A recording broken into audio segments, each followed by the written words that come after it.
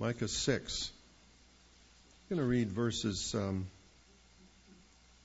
6, 7, and 8. Micah 6, 7, and 8. Under my Bible, it has obedience above sacrifice. Wherewith shall I come before the Lord and bow myself before the high God? Shall I come before him with burnt offerings, with calves of a year old? Will the Lord be pleased with thousands of rams, or with 10,000s of rivers of oil? Shall I give my firstborn for a transgression, the fruit of my body for the sin of my soul? Then the Lord has an answer for us. He hath showed thee, O man, what is good, and what doth the Lord require of thee, but to do justly, to love mercy, and to walk humbly with thy God.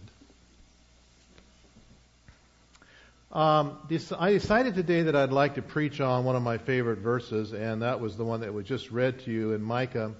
And I wanted to tell you the story behind that verse and why I think it's such a powerful verse for us.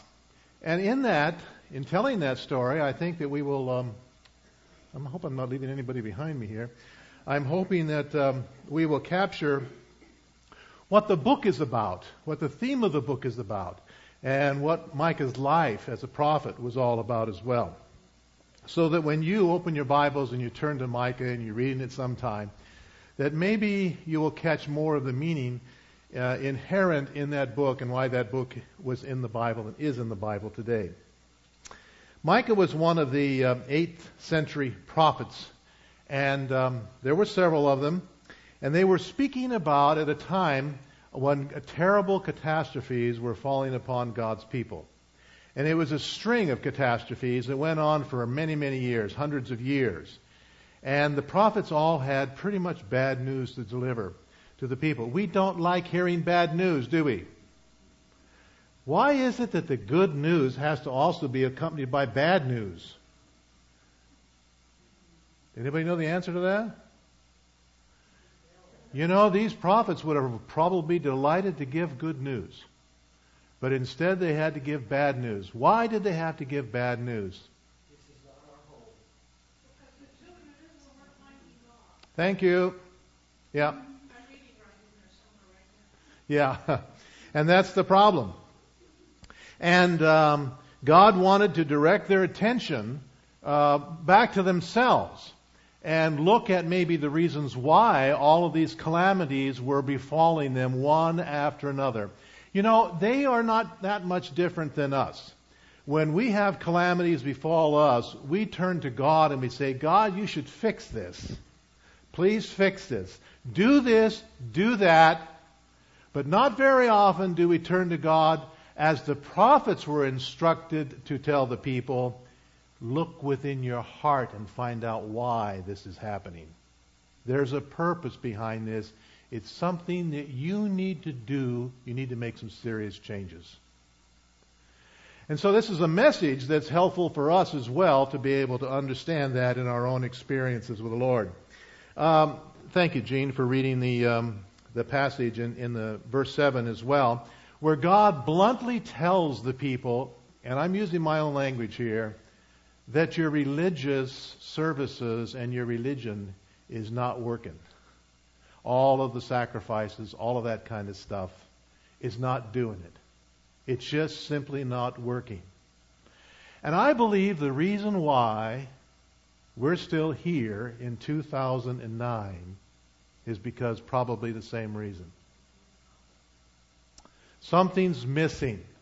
We are fervently involved, Christians of all stripe are fervently involved in trying to hang on to the church and do the things that they need to do in the church that they've been told to do, but it's not doing it. And God had a message. After He said, that's not working, what did He say? What did He say to them? 3 things He said that they needed to do. Look at your verse. Verse 8, Micah chapter 6, verse 8. Look at it. What did He say? To do justly, love mercy. This is what God wanted. He wanted those three things. They would correct the problem. Maybe there's some information there for us as well. Now, Micah lived in a time, and I'll give you the framework of time, 740 to 700 BC. He was a contemporary of a prophet that's much more known, Isaiah. And at the same time as Samaria was going through and experiencing firsthand the judgments of God falling upon them. By the way, who does God use as instruments to bring about His judgments in these cases?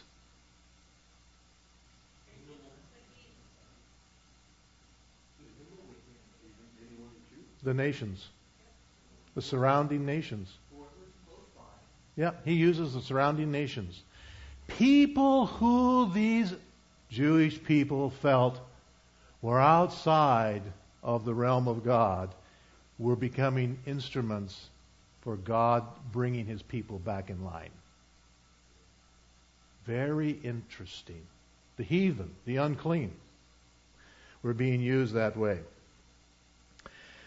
During the time of Micah and Isaiah, and even later on through some of the following prophets after them, terrible fate fell upon Samaria, the 10 northern tribes, and the 2 southern tribes later on in Judah. In the 10 northern tribes, you may remember this, but the fate that fell upon them, now listen to this is horrendous, was so severe that they became the lost people. We don't know what happened to them. They were destroyed, and then they were deported. And I watched the other night on television a story, actually it was some time ago, about an island in the Pacific that is being buried with water now as the sea levels are going up. And these people, did you see that story? It was an amazing story. And these people, this is their home. It's more than that. It's their nation. It's their country. And it's being buried by water. And they were being faced with the huge dilemma of where do we go? Who will take us in? Where do we start all over again? And not too many people in the world opened up the doors to these island countries, that are being just buried with water. It was a horrible story, and I thought about, these people that were being deported by the forces of the surrounding nations just became lost. They blended in and became lost. We get some ideas here and there of where some of them you've heard of the Danube River? Maybe there's some of the descendants of Dan went up there, and geography kind of helps us. Sometimes we can see a name that looks a little like maybe one of those tribes, and it might remind us, well, some of those maybe have gone that far, whatever. But they were the lost tribes. And a few years later, maybe 100+ years later, the southern tribe received the same kind of fate, not quite as severe at that time. Now, I want to take this at one point at a time. The first one is to do justly, right? And I want to look at that and see what that means. Micah's message was that judgment was coming. If you look at it in chapter 1, verses 2 and on, hear, O peoples, all of you, listen, O earth, and all that it contains. And let the Lord God be a witness against you, the Lord from His holy temple. For behold, the Lord is coming forth from His place, and He will come down and, let me get some help here, tread upon the high places of the earth. So judgment was on its way. God was coming. And the only way to avoid it when you have the judgment of God coming is what? How do you avoid it? What? You have to go back to God. You have to return to God. Fall upon His arms in mercy and just plead with Him. And you have to do more than that. Not just to escape, but that the Lord would take you back and do in you what needs to be done to bring you home. You have to be repentant and be willing for God to change you. Now, how does God judge? And you'll see in the book of Micah, as you look through it sometime, you will see that He treats us like we have been treating others. That's the way He does. And so, as you look through the book, you will find that those who snatched lands away from others, and that was a problem.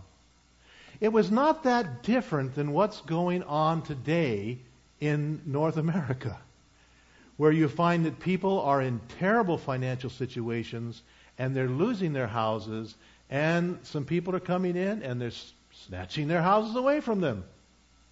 It's not that different from then to today. The punishment on people who do that, their own lands and posterity would be taken away. Chapter 2, verses 4 and 5. Those who turn a deaf ear to the cry of the helpless victims, how does God judge them? You remember what they do? God does. He turns a deaf ear to them. He treats them the same way, so that they will understand what they've been doing wrong and how terrible what they have done is really, and that they should not do that anymore. They will repent of it. What we serve out to others, God sees to it that the same will come back upon us. The terrible thing that was happening among God's people is that there was a system set up to make sure that this would never happen. In the beginning, the heads of the families would make decisions. They would be working kind of like judges. And then it got to be the larger tribes, and you got, judges over groups of people. And then you got the king was supposed to set up some sort of a magisterial system. And then you also have later on paid judges. And all of these judges were supposed to know judgment. And the word know is the biblical term know. That they would know judgment intimately, experientially in their own heart.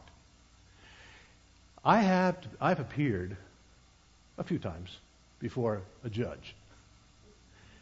I used to drive faster than I drive now.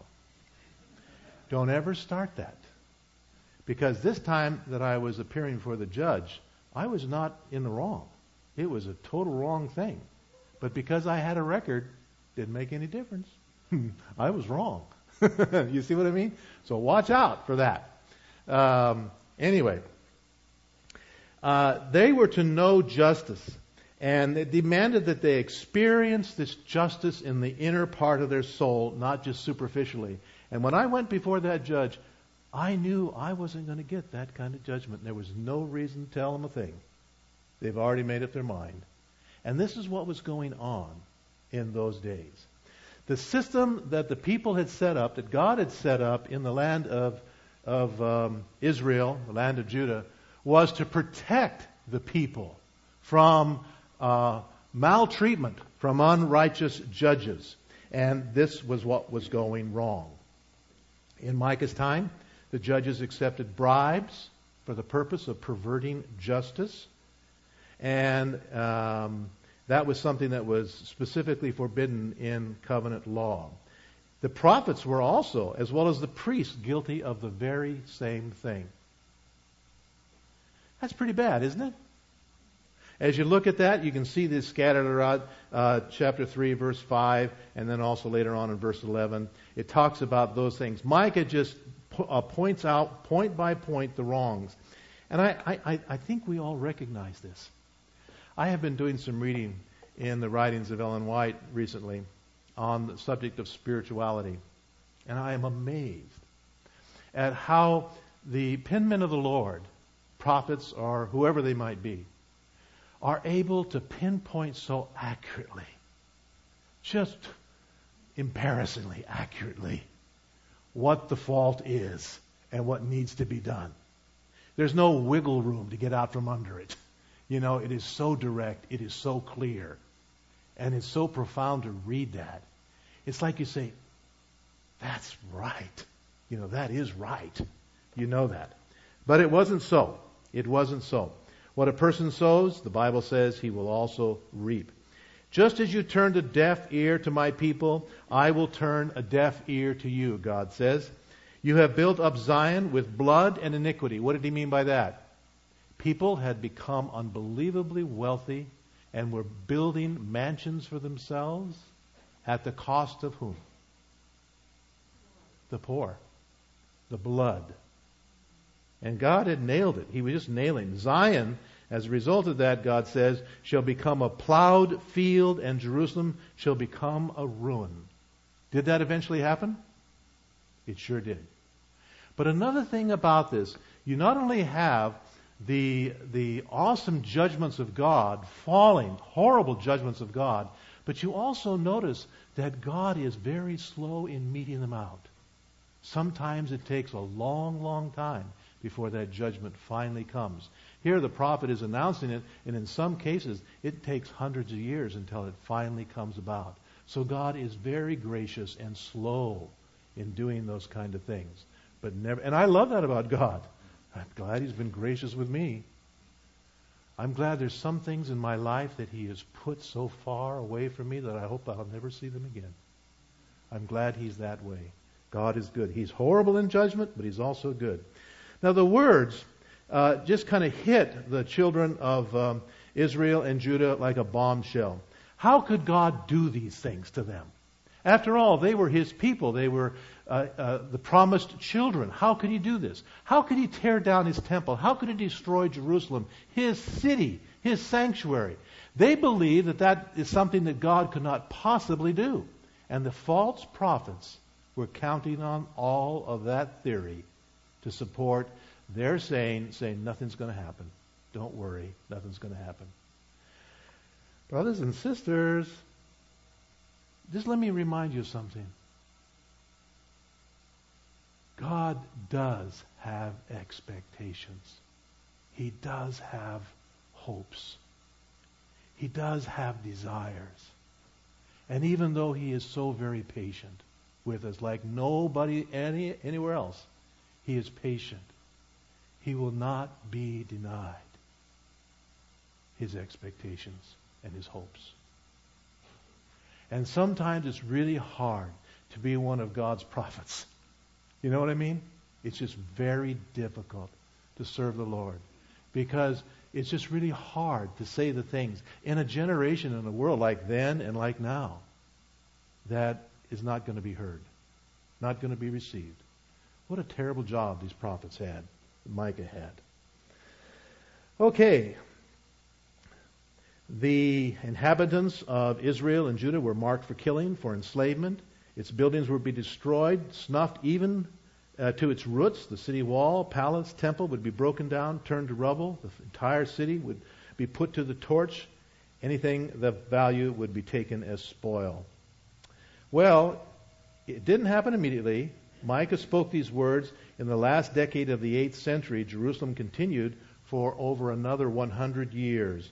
In 609 BC, however, Jeremiah stood up at the gate of the temple at the time that the destruction had come, and he was arrested and thrown into a well for what he said. But what he said reminded the people of Micah's words years and years ago, what God had said. When God comes in judgment, He is looking for fruit. I just want to make that connection. In judgment, God is looking for fruit. Now, what is the fruit here? He wants to see something that He's invested coming through in our lives. He wants to see characteristics of His own character reproduced in us. Right? He wants to see me be more civil and more kind and more generous and gracious. Sometimes I'm not. And so He's looking for that fruit. He's looking for steadfastness and faithfulness. He's looking for all kinds of things that would give some kind of evidence that we are indeed His children. And that's what judgment is all about. He goes through with the prophets. He goes through the city of Jerusalem. He goes through Israel. And He doesn't find fruit anywhere.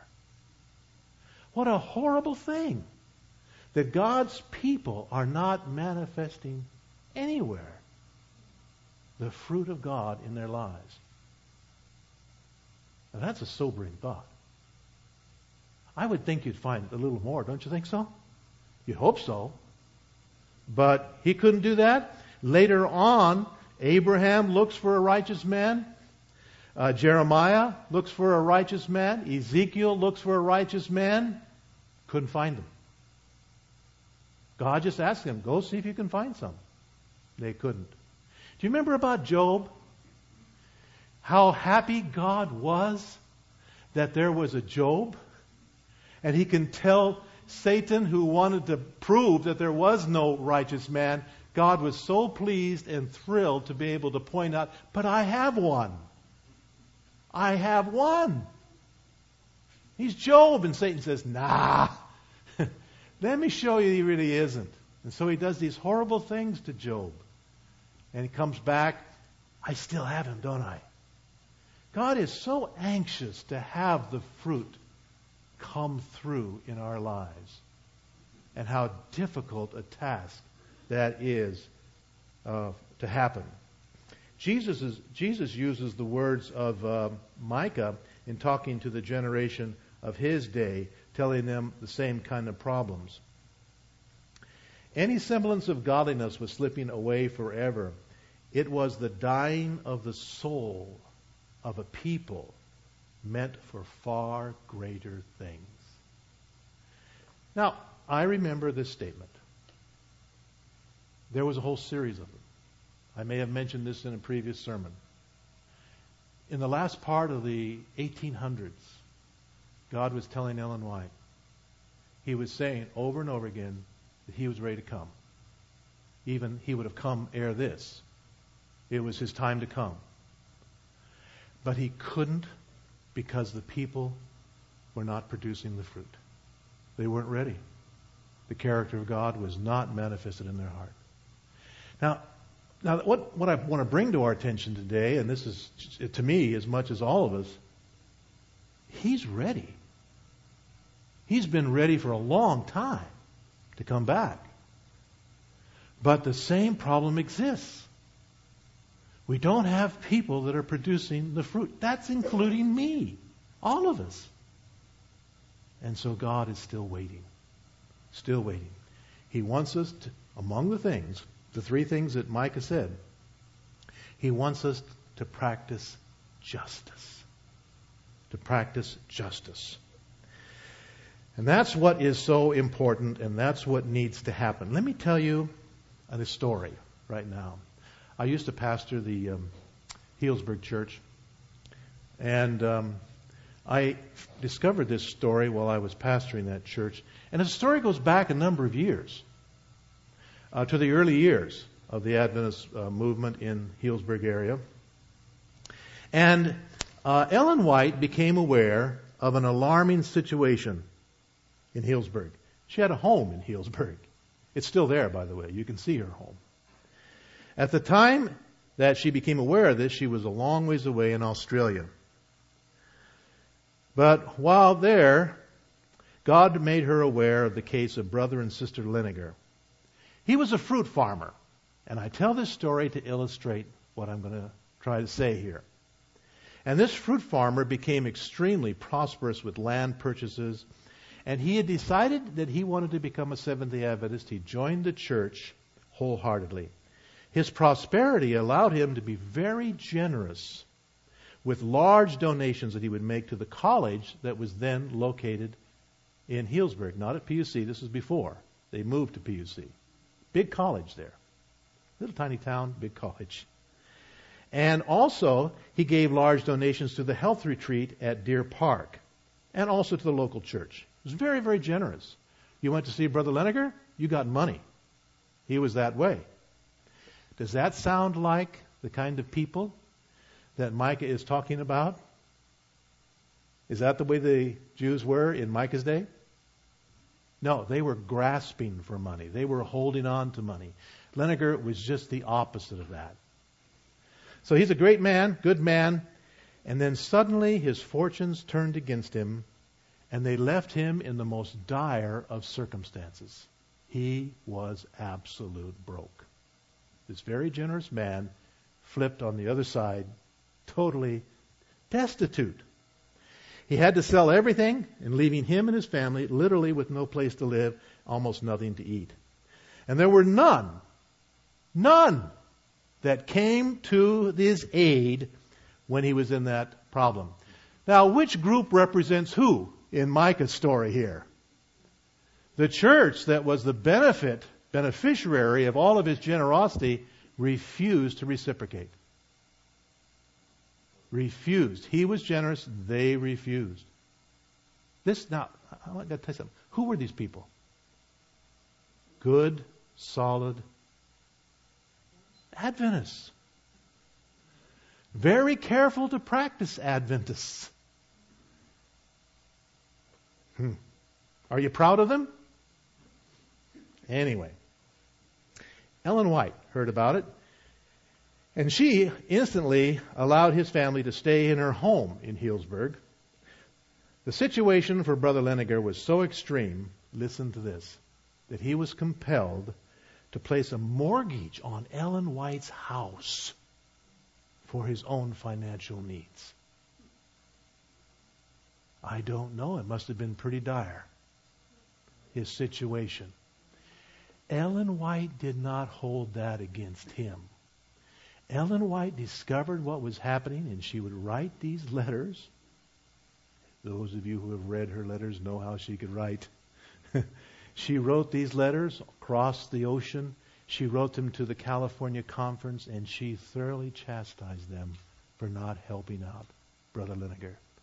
She didn't put the fault on him that he put the mortgage on her house. She put the fault on the church. And she contacted all the agencies, and eventually, after a lot of work, when she finally moved back from Australia to Healdsburg, when she came back, she got a fund established to help the Lenigers get back on their feet again, take care of them. But it was so amazing to me to see in this story how that these people, Adventists, in my own church, who were probably regarded very highly in the congregation, were doing something so much like what Micah and Isaiah were writing so strongly against. It's an amazing story. So I had to tell you that. The Bible clearly reveals that when God gave lands to His people in biblical times, it was loaned. He still owned that land himself. It was loaned to them, and they could not pass this on, sell their estates to somebody else. It stayed in that family so that the family would always have someone. By the way, anybody that practices that today still finds that a very successful way. That there is always something to take care of the family, a home. But all of that was forgotten in Micah's day. And the people were foreclosing on loans. They were dealing corruptly in the courts, and they had no regard for the pain that their actions brought upon others. Wicked priests, instead of defending the poor against the predatory rich, were in league with the rich. He had to confront false prophets, lulling the people into a deadly spiritual sleep by assuring them of God's love and affection towards them.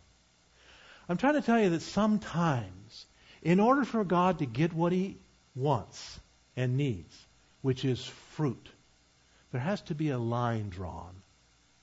And that line says, you better correct this problem. And it's a difficult thing to do, but it needs to happen. The greed of the nobles, the kings, the judges, all of these people who were supposed to be providing and taking care of the poor, God's agents in doing that were depriving them of their legal rights and grinding the people down. This is all done in open. No one was ashamed of it because everybody was doing it. When corrected of their wrong, they were offended that anybody would bring it up because they could not believe they had done anything wrong. I'm going to move forward. The next thing that we find out, to do justly and what? Have mercy. Have mercy. Very important, this concept of mercy in the Bible.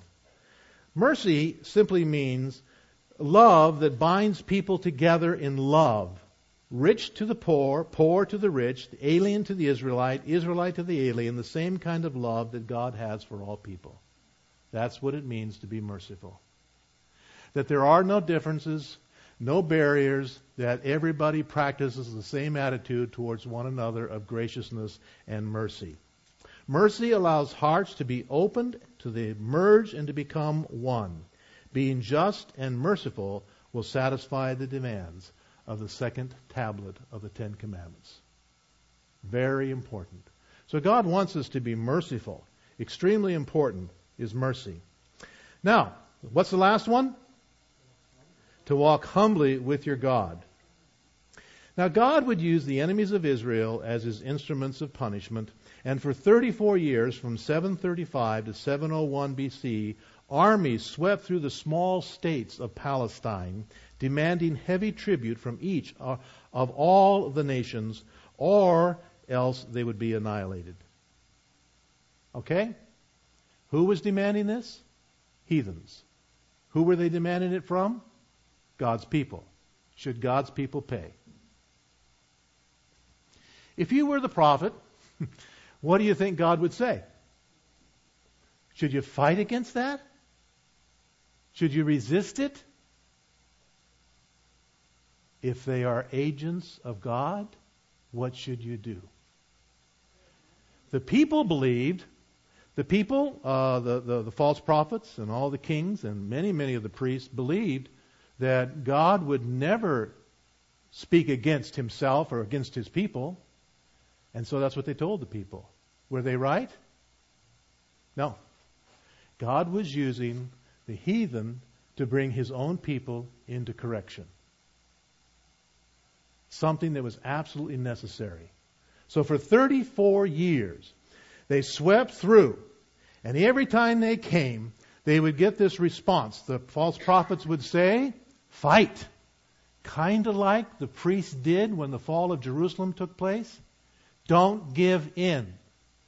Fight till the last man. And basically, that's what happened. Horrible deaths came as a result of resisting. The prophets of God recognized what God was doing, that he was using the heathen to bring correction. And they said, don't do this. Don't league yourself up with these other nations and fight against these people. Submit. This is something that God is bringing upon us. I've had times in my life when God brings things on me that I know absolutely are corrective measures. He's trying to fix me. And I could find many promises in the Bible when those times come, and throw those promises to the Lord and say, Lord, take this away. You promised better things for me. Just like the false prophets did in those days. I need to learn in those times to walk humbly before God. To do justly, to do the right thing on relationships, to make sure that the people are taken care of, that people are not trodden down, to do the right thing, to love mercy, to look everybody as though they are no better and no worse, but equal with you and you with them, and to treat them accordingly. And now to walk humbly. It's a hard walk to walk humbly, because God will pile it on for as long as he needs to get the results that he needs. Are you hearing what I'm saying? So I'm saying to you that it's not unusual for God to pile things on. And sometimes we ask in prayer for things that are just the opposite, like the false prophets. Because God is doing things that are absolutely essential to bring about fruit in our lives. And he's gracious in the way he works with that. Okay, to walk humbly with the Lord. Not only did Israel resist Assyria's army, they resisted God's leadership. They clung to their idolatry. Ahaz was so far as to burn his children on the fire after the abominations of the heathen, just like them. He placed within the temple precincts an idolatrous altar that he saw in Damascus. He was really bad. The resistance continued until finally the Assyrian king Sargon II finally wreaked complete destruction on the northern kingdom. It didn't need to happen. It shouldn't have happened. If they would have only practiced these three things. I want you to say them again with me. To do what? Justice. Make sure that other people aren't trod down. To do what? Love mercy. Love it. Love mercy. Look to other people as the same. The bonding element that ties lives together. If they would have done that. And also to walk humbly before the Lord. Absolutely, that would have prevented this fate from happening. The prophets did. I'm not even going to go into that. Anyway, Hezekiah was a loyal and faithful to God, as his father Ahaz had been loyal to the idols. He trusted in the Lord God, Israel, so that after him was none like him among all the kings of Judah, nor any that were before him. 2 Kings 18:5. Reformation characterized his reign, but even Hezekiah had trouble. I got to tell you a real story, has nothing to do with it, but Hezekiah built a tunnel. He commissioned workmen to build a tunnel. Have you been to Israel, Jerusalem? There's a place called Hezekiah's Tunnel. It's about 1,600 feet long through solid rock. It goes from inside the city, the Pool of Siloam, to outside the city, the Gihon Spring. And the last time my wife and I were there, we were with a tour group, and we determined that we were going to break away from the tour group because we wanted to walk through Hezekiah's tunnel. And so we went over to a place, and here it was, all barred up and locked, metal door, couldn't get in. But somehow we found a local person, they got in touch with another person, and they unlocked the door, and for the proper amount of money, they led us through Hezekiah's tunnel. And today, we walked through that thing, and for some distances you could walk straight up. Others you had to bend down, but there was plenty of room to walk. There was water sometimes around here and sometimes up around here. As you walked the 1,600 feet all the way through, when they built this tunnel, they started with a crew from each end. Just think of this thing. How were they going to meet? And when they finally did meet, how far off were they? Not only this way, how far off were they? Just inches. I don't know how they did that.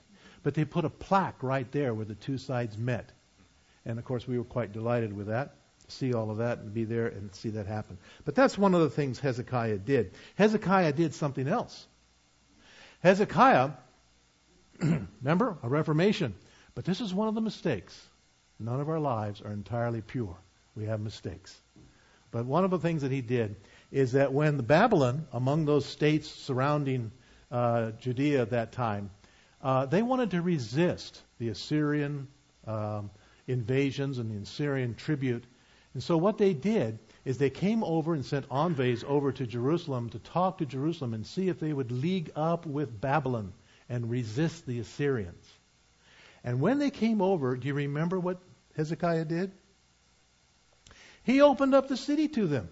He brought them in. He showed them his tremendous wealth. Where was the wealth kept? In the temple. He brought them into the temple. And instead of telling them about God, he showed them his wealth. And then what else did he do? He took them to where all of his armaments were at. Showed them all of the armaments. Do you know what's going on here? When those envoys went back to Babylon, you know what happened? They took note of that, wrote that down, and years later, not Hezekiah's day, but some of his ancestors later on, they would come over and take all of Jerusalem and wipe it clean, take all of the wealth and take it over to Babylon. Some of the mistakes that take place is just awesome. So, the thing that I think that we need to remember here is that God was still there at one time.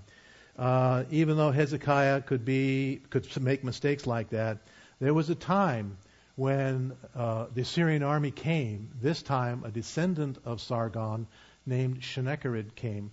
And he came and surrounded, and he was going to completely destroy Jerusalem. And you remember what happened? Hezekiah practiced the humility part to the core. And instead of doing all the other things that he had been doing or others had done before him, he went to the temple and he sprawled himself out face down before God, and he humbled his heart. And what happened? Do you remember what happened? I mean, the armies were outside. They were ready to destroy, plunder, kill, destroy, just maybe do the very same thing that happened to the northern tribe that just totally disappeared the whole nation. But while Hezekiah was praying, the people came in and joined him in prayer. And the whole nation began to pray. Can you tell me what happened? This was a people that were very sinful, and they weren't bearing fruit, and they needed this punishment, and they were down on their face and they were praying. What's God going to say? You deserve this? You've earned it? You're going to get it? God got what he wanted. Humility. It was there. And so who went out to war against the Assyrians? How did he do it? Did what? Some of the results of the sayings of the times, the records of the times, says some kind of a plague broke out. We don't know exactly what happened. But it just wiped out all of the enemies at one time. So what I'm saying to me and to all of us today, that this kind of a story repeats itself over and over down through history. The prophets were shown that probably the people would not respond well. Remember, they couldn't find one righteous? And so the prophets began to move in their messages to the future. And they began to pinpoint what was called a remnant. That there would be a small group at the end of time that would live justly, that would practice mercy, and that would be humble. Way on down to the end of time. Maybe those people would exist when Jesus Christ came. One of Micah's prophecies about Jesus was spoken in his day, Jesus' day. And maybe the Jews, after all that had happened, the northern tribes and now the southern tribes, and they had the Romans on the top of them all the time, maybe they would do justly, maybe they would practice mercy, maybe they would be humble, and maybe with Jesus there, he would finally have fruit. God would. Did that happen? No. Instead, Jesus had to warn about a time that would come when they would have to flee to the mountains, and all of Jerusalem was completely sacked. And the Jews were chased off into nowhere for 2,000 years almost. It wasn't until the middle of the last century they got their land back. They were just lost people everywhere around the world. I'm saying to all of us, we can't escape these three demands. Remember what they are? Justice, mercy, and humility. Those three things. And now it comes down to us. At the end of time, God's still looking for people. And we have to come up under the same kind of a thing. And you better believe, every day of your life, God is looking. And He's looking for justice in the way we deal with people. He's looking for mercy.